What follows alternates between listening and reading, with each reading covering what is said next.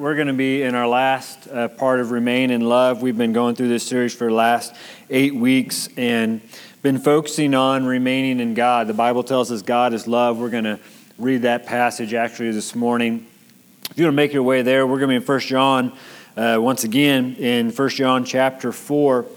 And as we've been going through this series, Remain in Love, which is to remain in God, what we see is that even though this idea of remain, or in some translation says abide, it means to lodge or dwell. Even though it seems like it's just kind of sitting there and not doing anything, to remain takes a very active intention on our life. Throughout our life, throughout our day, even today, there are going to be things that come up into our attention, weigh upon our minds and our hearts, that are going to try to pull us away from the presence of God and pull us away from the love of God. And so we began this series just focusing on, committing ourselves to God and trusting in God and being still before God and knowing that He is God. And even though we may not understand it, even though we may be overwhelmed by it, God is it. And He's in control and He'll take care of the matter. And so to remain is to begin with that focus. But we also see in Scripture that to remain in love is to bear fruit. It's to perform or to prove that we in fact belong to Jesus Christ. That is one thing that God has left us on this planet to do, is that we represent Him and His glory and His kingdom, His greatness that we just sung about. And to do that, we bear fruit according to Jesus Christ. And to do this means we need to be obedient. We need to trust God at His Word and live that out by faith. And in doing so, the Bible promises that we will experience the complete joy of God. This morning, to wrap up the series in this Remain in Love, I don't normally come up with titles to messages, but this one just kind of jumped out. And so if you're one of those that takes notes and you want something to put to the very top center of your page, here you go. To remain in love, we must remain in our salvation. And as I thought about that, I thought I better clarify what I mean by that. To remain in love means we need to remain in our salvation. I'm not saying that we can lose our salvation. I do not believe the Bible says that. The Bible does say we can walk away. We have the free choice and free will that we can walk away from the love of God. We can walk away from the faith. We can abandon it altogether, and God will allow us to do that because He loves us. But on our good days and bad days, more on our bad days, we don't lose our salvation because we had a bad moment or because we did something we know we shouldn't have done. God doesn't say, all right, well, until you did that right, you're no longer my child. God adopts us, a promise to never leave us or forsake us. But I think a lot of times, at least for me, I guess my confession, I hate to confess a lot, I grew up in the church and become so accustomed to, terms that we apply to salvation, forgiveness and mercy and sacrifice and the cross and the resurrection and indwelling, and then some other terms as well that just kind of bigger terms that Paul uses in defining what salvation is and what it's to look like in our life. That sometimes when I hear about it, when I hear about the cross, when I hear about the resurrection, when I hear about the love of God, again, my confession, I'm not in awe of it the way I should be. I'm not just overwhelmed by that. And so my prayer this week, is God has been laying this message upon my heart, is kind of what we did several weeks ago, and going back to what we have learned from the beginning. Going back to understanding what our salvation means, what it is, what it implies to our life, and why it should drive us to not only remain in God, but to produce that fruit out of our life into the people that God has placed around us. Once we get, and I pray that God speaks to our hearts because I can't do it eloquently enough, but once God gives us that clarity and that understanding, man, there will be nothing to stop us in doing what God has set aside for us to do for His glory. But it all comes back to remaining in our salvation, remaining in the beauty of it and the joy of it and the awe of it and awareness of it when we first came to know Him. If you have your Bibles again, we're in 1 John chapter 4. We're going to begin in verse 8. I just want to throw this out there. If you've missed any of this series and like to kind of look back, you can find it online on the church's website. There's a link, and I encourage you to do so. 1 John chapter 4, beginning in verse 8, and the word of the Lord says, The one who does not love does not know God, because God is love. And God's love was revealed among us in this way, that God sent His one and only Son into the world so that we might live through Him. And love consists in this, not that we love God, but that He loved us and sent His Son to be the atoning sacrifice for our sins. Verse 11, dear friends, if God loved us in this way, we also must love one another. No one has ever seen God. If we love one another, God remains in us, and His love is made complete in us. And this is how that we know that we remain in Him and He in us. He has given us of His Spirit. And we have seen and we testify that the Father has sent His Son as the world's Savior. Verse 15, for whoever confesses that Jesus is the Son of God, God remains in Him and He in God. And we have come to know and to believe that the love that God has for us, God is love. And the one who remains in love remains in God, and God remains in him. Let's pray together. Father, thank you for this day. Thank you for allowing us to enter into your throne room of grace. Enter into your greatness and your holiness and your perfection. Thank you for allowing us to have this place where we can open your scriptures and we can allow your voice, your word, your Spirit to speak to our hearts. And Lord, what is set before us this morning is nothing I can do. I can't speak eloquently enough. I can't say the right words. It has to be from you, Lord. So I'm surrendering completely in this moment. Father, that you would awaken your children. You would awaken me to the beauty of our salvation. So that we can remain in you. We can continue to seek after you and continue to just be in awe and in love with you, Lord. Thank you, you've given us this incredible challenge, but you've also given us the means to do so. And Lord, I ask your Spirit just to open the Scriptures in this moment.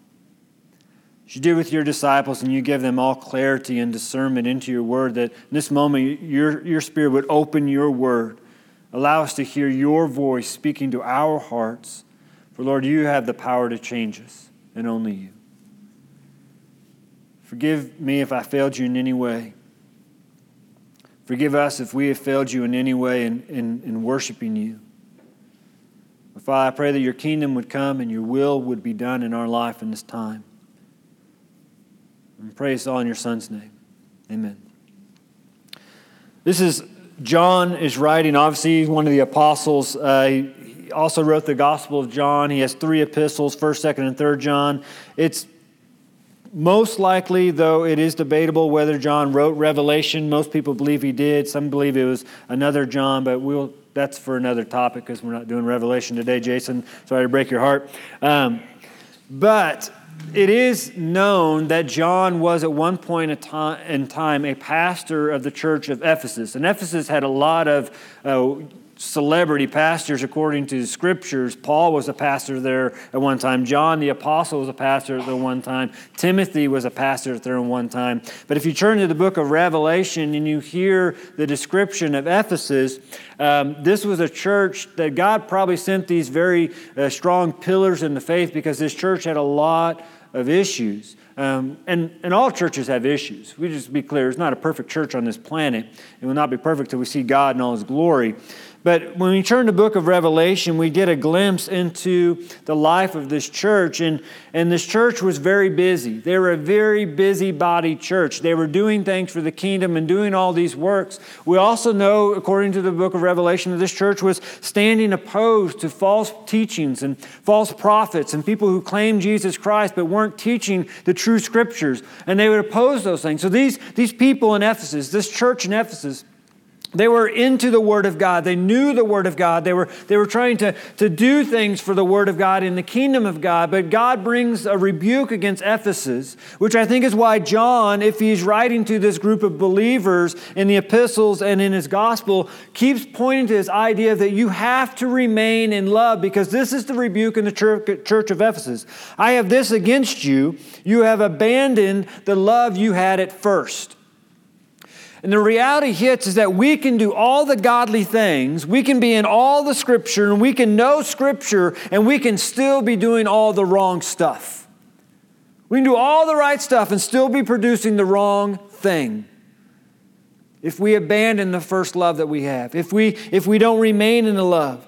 See, the Bible is very clear when it comes to us as believers, love is to be the fuel for everything we do. It's our love for God. It's God's love pouring into us. It's not so we can remain in that, but that love would pour out into people. And though it sounds easy, what Scripture tells us time and time again is that we have to remain in God. We have to lodge ourselves in God because we can so easily think that we're doing it all right. We can so easily give ourselves a passing grade when the reality is we're doing all this busy work. We're abandoning all this false teaching, but the one thing we're missing is love. And I've been in churches before, I've been around believers before who know their scriptures and who are busy with mission things and WMUs and brotherhoods and mission trips, but they are such unloving people that they're hard to be around. I pray you haven't been around those people, but the reality is someday you will. And it should make us feel spiritually sick. And this is why John in the Bible keeps pointing back to this love. Look there in verse 8. John writes a very emphatic statement. He says, the one who does not love God does not know God, because God is love. What it's saying is that in knowing God and have an understanding of God in our salvation, that's what salvation ultimately means, is we have an understanding of God and His love for us and Jesus' sacrifice that we could be forgiven for our sins and this gift of eternal life. But to know that should produce love. And if love is not produced in our life on the people that God has placed into our life, then there is in fact no knowledge of God. You may have some idea about God, but it's not the God of the Bible. Because God is love. And John, hear it again. He says, if you do not have love, you do not know God. And what it's telling us and what it kicks me in the shins, because some people are just very hard to love, but the reality is that I cannot be a follower of Jesus Christ and I cannot be a believer in God without an outlook and outpouring of love in my life. John goes on to say this, that sounds something very similar in verse 9. That we read in John 3:16. He says, God sent His one and only Son into the world so that we might live through Him. And what did Jesus live through? Jesus lived out love in His life. And so John is pointing this idea that we have to focus on God. Jesus makes the statement that everyone will know that you're my disciples by the way you love one another. And this is a very interesting statement. Jesus is saying that everyone, meaning the people who are in the church, the people who are believers, the people who are outside the church, people who are unbelievers, everyone in this world will know that you are in fact belonging to Christ, that you are in fact saved, you are in fact a Christian by the way you love one another. See, it's not enough for us to check a box on some form that says I am a Christian. It's not enough even to say that I am a Christian. According to the Word of God, the only evidence is the way I am loving people in my life. And if I'm not a loving person to the people that God has placed in my life, then the Scripture is saying something very blunt. You don't know God. At least not the God of the Bible. And you're fooling yourself. So the Bible calls us back to remember this love of our salvation. In 1 John chapter 4 and verse 10, it gives us this definition that love consists in this. Not that we have loved God, but that He loved us and sent His Son to be the atoning sacrifice. Your translation may say to be the propitiation for our sins. And this is where I want us to return just for a moment. The love of our salvation. Read that again, verse 10. Love consists not that we love God, but that God, the great God, the holy God, the creator of the heavens and the earth, the God who's going to judge every single individual in the end, the God who sits on His throne and shall not be moved, that God, He loved us. And He didn't just say, look, I love you. He didn't just do it, but it says in Scripture, he demonstrated. He put it on full display for all history to see in sending his only Son to be the atoning sacrifice, the propitiation for our sins, meaning Jesus lived a life that you and I couldn't, and God placed his full wrath for our sin, our blame upon him, and it was removed from us. That's propitiation. We are no longer seen in our sin. That's how much God loves you. That's how much he loves me. This is the love of our salvation. I think we've become so immune to, even though we sing all these songs, even though we do all this stuff, is we become so immune that God loved you. He loved me when I was an enemy to the kingdom. God loved you and me before I even knew what God was. God loved you and me when I continued to do sin. He still loved me. God loved you and me when we continue to choose the things that are not of God. He loved you and me before I even understood what heaven and hell and eternal life was. God loved me and you before we even set foot on this earth. That's how much God loves you. And the Bible says nothing can separate the love God has for you. Nothing. And I think we hear that because I've heard that numerous times. For God so loved the world. God loves me. Nothing can separate me from the love of God. But here's the reality. We don't act this way. Because in our own love life, we have restrictions. And so I think we apply those restrictions to God. You know, when we do something wrong or someone does something wrong for us, our initial reaction is, oh, I love them. Is it? If you catch someone lying to you, is your initial response, man, I love them. If we have someone, and it's not even against us, if we have someone mistreating someone that we love, our initial reaction is, oh, let's go give them a hug. We'd start taking sides. We want to put people in their place. We want to make sure they understand what they did wrong. Here's what God did. God has full right to put us in our place, but instead of doing so, he loves you. He has full right to say, you don't deserve to be in my kingdom. He has full right to say, you don't deserve to be my child. He has full right to say, you don't deserve to be forgiven. But because he loves you and he can do nothing but love you, he says, come. And so we sing these songs of amazing grace and amazing love and how he loves us and all these things. But the reality is, sometimes we can sing it, we can hear it, we can go over it over again, and we forget we do not deserve this love. In our greatest moment, our greatest day, we still fall short of the perfection that God has called us to. Jesus says, be perfect as your heavenly Father is perfect. But God, he says, I love you, and I have my best for you. And so John says there in verse 10 that love consists of that God loved us. He took the initiative. He loved us. And because he loved us, he sent his son Jesus to be a sacrifice for our sins. Verse 11, if God loved us in this way, we must love one another. John goes on to say in verse 9 that God, he revealed his love in this way that he sent his only son so that we might live through him. See, this is the reality when we come to the full awareness and the full beauty of our salvation and this love that God has for us, we now live through Jesus. And as I thought about that statement, living through someone, man, the first thing that came to my mind was kids and parents living through their children. Have you ever seen this? Man, yesterday, Ethan and Abby, they started their first basketball game for the Stratford Community League, and we went to Abby's game, and it was very, very subdued. It's very calm. I mean, you got little girls just hoping to dribble it down the court, and maybe they'll throw it to the right person at a time. And so you're like, oh, yay, good job. You kept it in bounds, yay. And so that was the first game. Then we come back for the latter game, which were the boys. You got 5th and 6th grade boys. And we get there a little bit earlier, and I walk in, and it is like, it's like NBA championship was going on in this room because parents, the very first game of the year were yelling at the refs already. I'm thinking, what are you doing? I mean, they're like kids and, yay, you made a basket. What happened to that? But see, something happens in a parent's mind that we begin living through our children.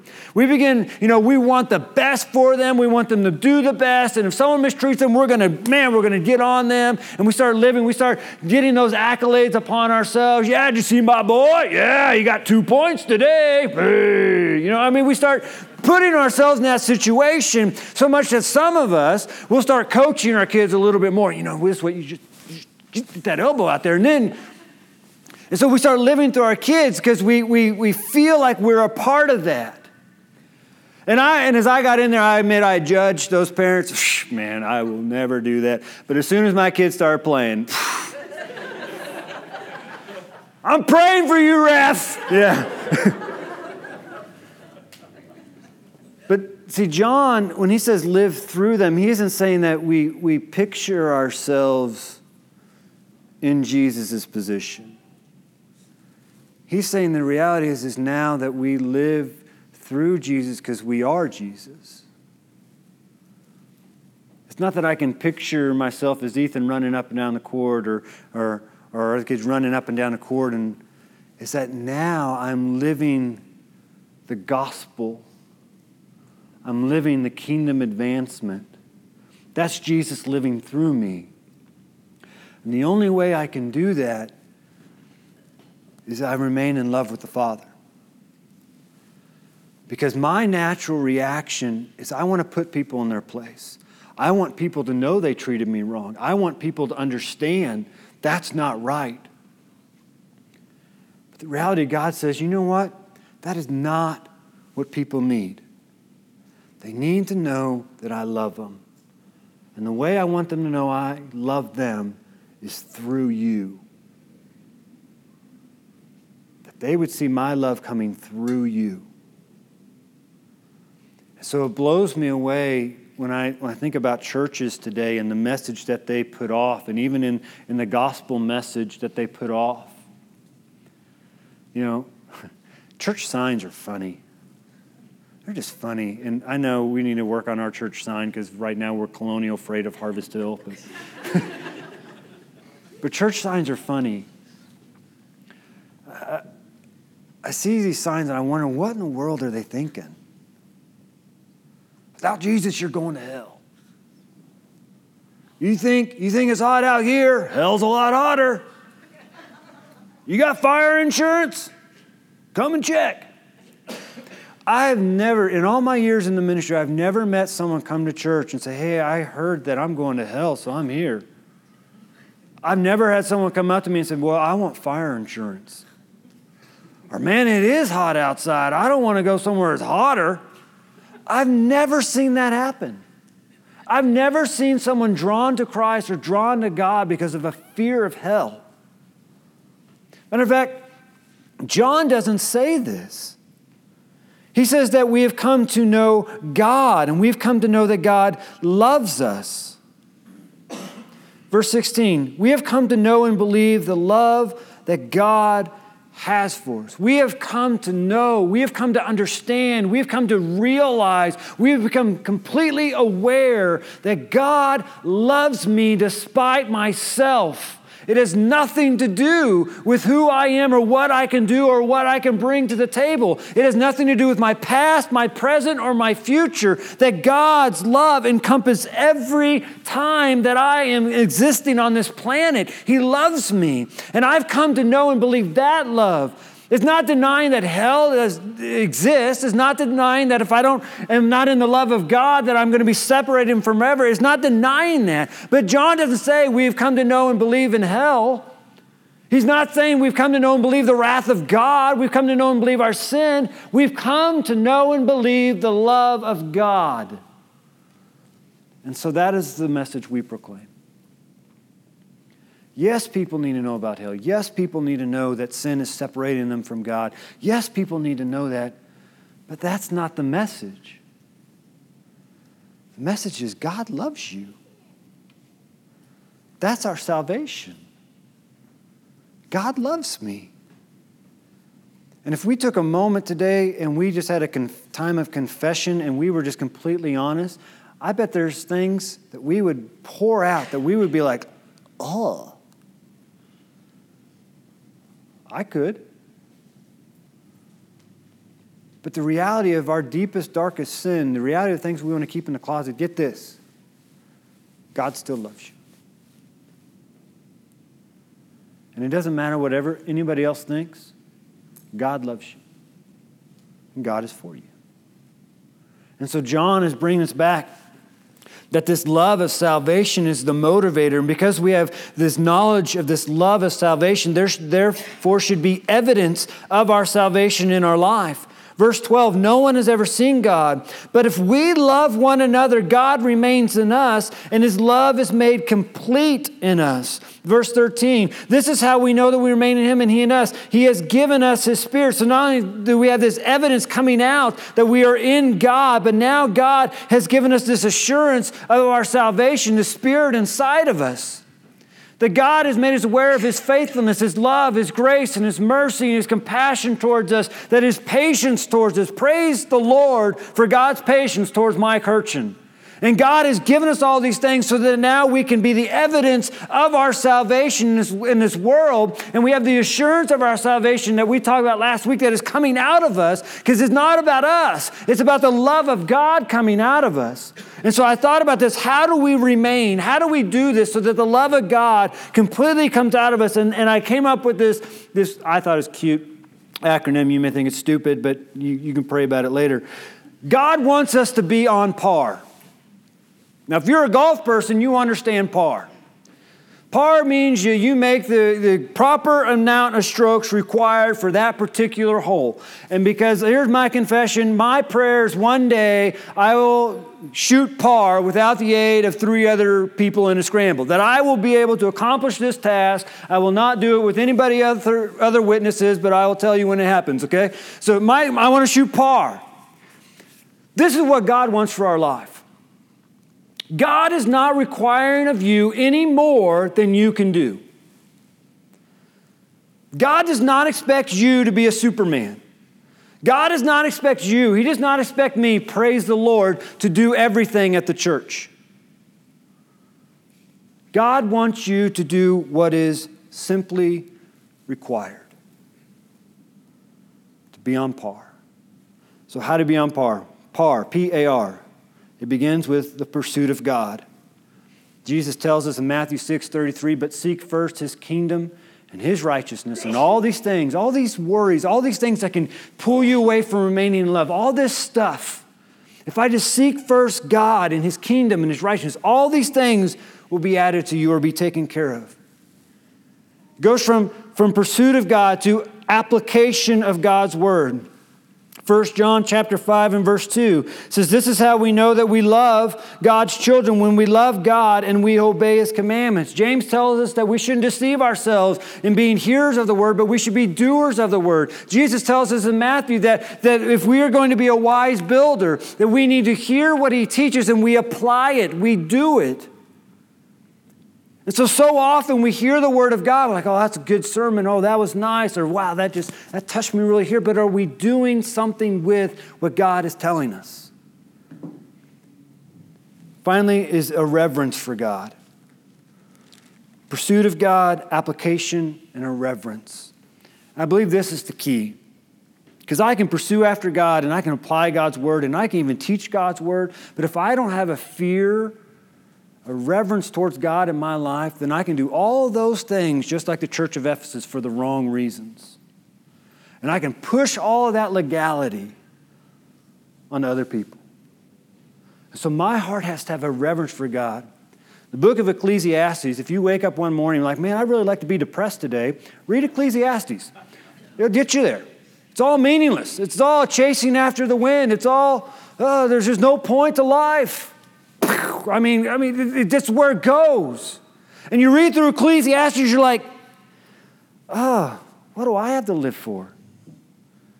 But Solomon in his wisdom, what he does is he has the whole world at his fingertips. He has all this wealth and all this wisdom. And so he makes a science project of his own life. He begins chasing after work. He begins chasing after pleasures, after material possessions, after women. And he comes to the conclusion that all of this stuff that we can chase after in this life is all meaningless. It's all worthless. But here's the conclusion. Ecclesiastes chapter 12 and verse 13. He says, when all has been heard, when all has been done, the conclusion of the matter is this: fear God and keep His commands, because this is for all humanity.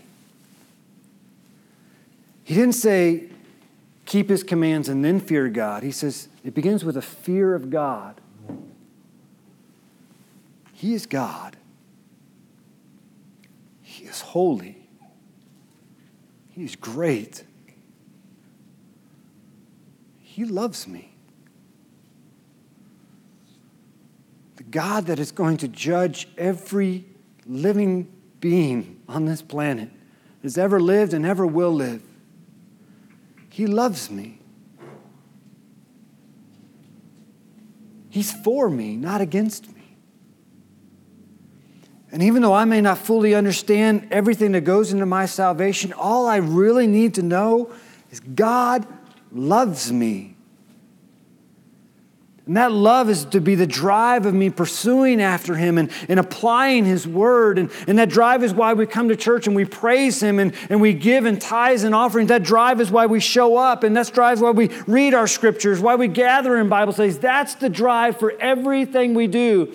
Because again, if we go back to Revelation, in Revelation chapter 2, the church of Ephesus, they were doing all this stuff. They were calling out all false doctrine and all false teaching, but God says, I have this against you. You have forgotten your first love. And this is where the message comes to the application. I'm glad you're here. I'm so glad to be here. But would we allow God to examine our hearts?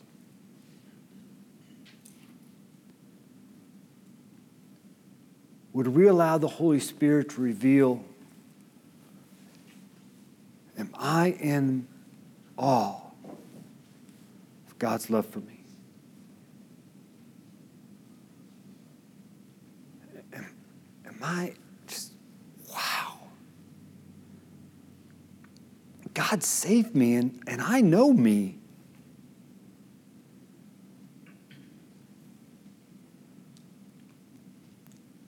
I think the church for a long period of time started preaching a false gospel. Started telling people they needed to clean up their act and then come to church. That's not salvation. That's not the gospel. God loved us before we loved Him. And the invitation of salvation is to accept God's love for me. He doesn't say that you've got to have it all figured out. He doesn't say you need to answer every Bible question. You're able to define the last chapters of Daniel or Revelation. All He says is, you need to know that I love you. I love you. And once we've come to know and believe that God loves us, the end result is we can't help but proclaim the glories of the Prince of Peace. Because we want other people to know that God loves them. See, John talks about that we now testify, and I think a lot of people get scared about that because God wants us to be His ambassadors.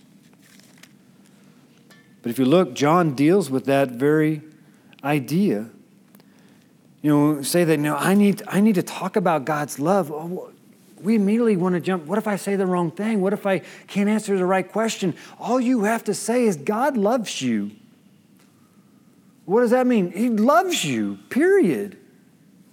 He sent His Son because He loves you. And this fear is like John knew what we would wrestle with in 2017. Verse 18, back in 1 John chapter 4, he says, there is no fear in love. Because perfect love drives out fear, because fear involves punishment.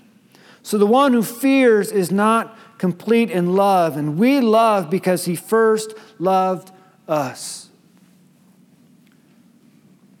I don't have to be scared of what other people think about me proclaiming God's love for them.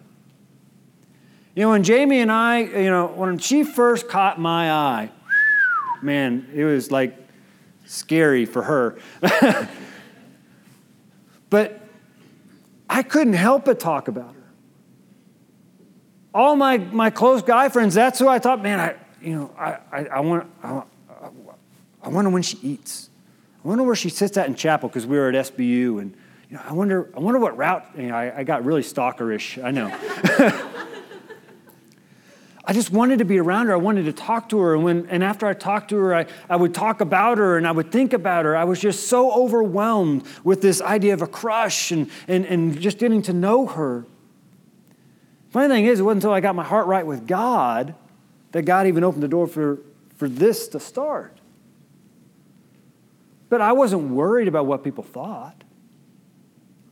Are you worried about what people think when you talk about your spouse? Maybe for saying the wrong thing, I guess. When you talk about your kids, we don't worry about those things. Why? Because we love them. So why should we worry about a God who loves every single person, no matter what situation they find themselves in this life? Because that's our message. God loves you. He loves you. He loves me. Most people in our life, they know us, right? God loves me. I know he loves you. He loves you. So as we leave this place, the application is we need to go out and proclaim the love of God. That's it. It's that simple. That's how we remain in his love. To proclaim it, to testify it. But you may be here this morning and you've heard the lies of the enemy saying, you can get saved when you get your act cleared up, or, God would actually love you if you weren't doing that one thing, and you know what that thing is. Here's the truth of God's word that you need to hear in this moment. As the enemy tries to tear you down and pull you away from God, God loves you. I think I've said that enough times today, and there's nothing in your life that God is surprised about. There's nothing in your life that God says you better fix that before you can accept my love for you. When I understand that God loves me and he sent his son Jesus to die for my sins, and Jesus died, but he rose again that I could be forgiven past, present, and future because he was the atoning sacrifice. When I believe that and I understand that, what I do is I come into this salvation. I get saved. I'm no longer lost. I get the promise of eternal life in heaven. I come into the salvation, and then what I do is I allow God who loves me do the molding and the making and the shaping, and let him start to clean out that stuff that maybe we're ashamed of. And he'll do it in such a beautiful way. It'd be so much less painful. But if you're here this morning and that's something, I can't do that yet, Pastor Mike, because whatever that is, it's a lie. And I'm going to stand here and I'm just going to ask, if you need Jesus today and you're fully aware that God loves you and you want salvation, the Bible says you admit your sin and you fall short. You believe Jesus died for your sins, he rose again because God loves me, and then you confess it. And part of confession is making it publicly made. So as Jackson comes on up to lead us in worship, if that's you, then I'm going to ask you, just don't have fear in this moment. Perfect love drives out fear. Come down. But maybe you're here this morning, you've just been wrestling spiritually. And Satan's been trying to tell you time and time again that God doesn't love you. And God has made it a stamp today. He loves you before you even loved him. And nothing you can do is ever going to stop him from loving you. But you just need to come and kneel before the Father and apologize to God. Not to me, but to God. God, I forgot that. I don't know, but man, isn't God good? Isn't he good? Let's sing a song of worship just of how good he is as we come to the cross. Let's pray together. Father, thank you for this day. Thank you for loving us. Lord, thank you for loving me. Thank you for putting up with me. I think you love every single individual in this room. Lord, I praise you because you know every single individual's wrestling match right now in their heart. You know the things they're scared and they hope nobody else finds out about. You know the things that they try to keep hidden. You know the lies that they sometimes tell around other people. Father, your word says perfect love drives out fear, so I ask your love just to overwhelm them in this moment. To drive out any fear, any doubt, any questioning of your love for them. Father, as we just become so in awe and so amazed of how much you love us and everything you've done to show us how much you love us, let us come to this place and this time and respond appropriately. So take us to the cross. Take us to that place where we remembered how much you did so that we could be a part of your kingdom and be called your children and be called Christians and saved. And Lord, let us be at that place and let us live it out as we leave this hall. That people would see by the way we're living our life that your love is just pouring out onto them. And so when they ask us, why are we doing what we're doing, Lord, we would just simply respond, because God loves me and he loves you. Lord, let that be our cry. Let that be our church sign. Let that be our banner that we just put before people, that we are so in love with you because you loved us. And that's all people see with Harvest Hill. Lord, forgive us when we've become immune. We've become so busy about doing godly things that aren't actually godly that we forget to love you. Lord, bring us to our knees.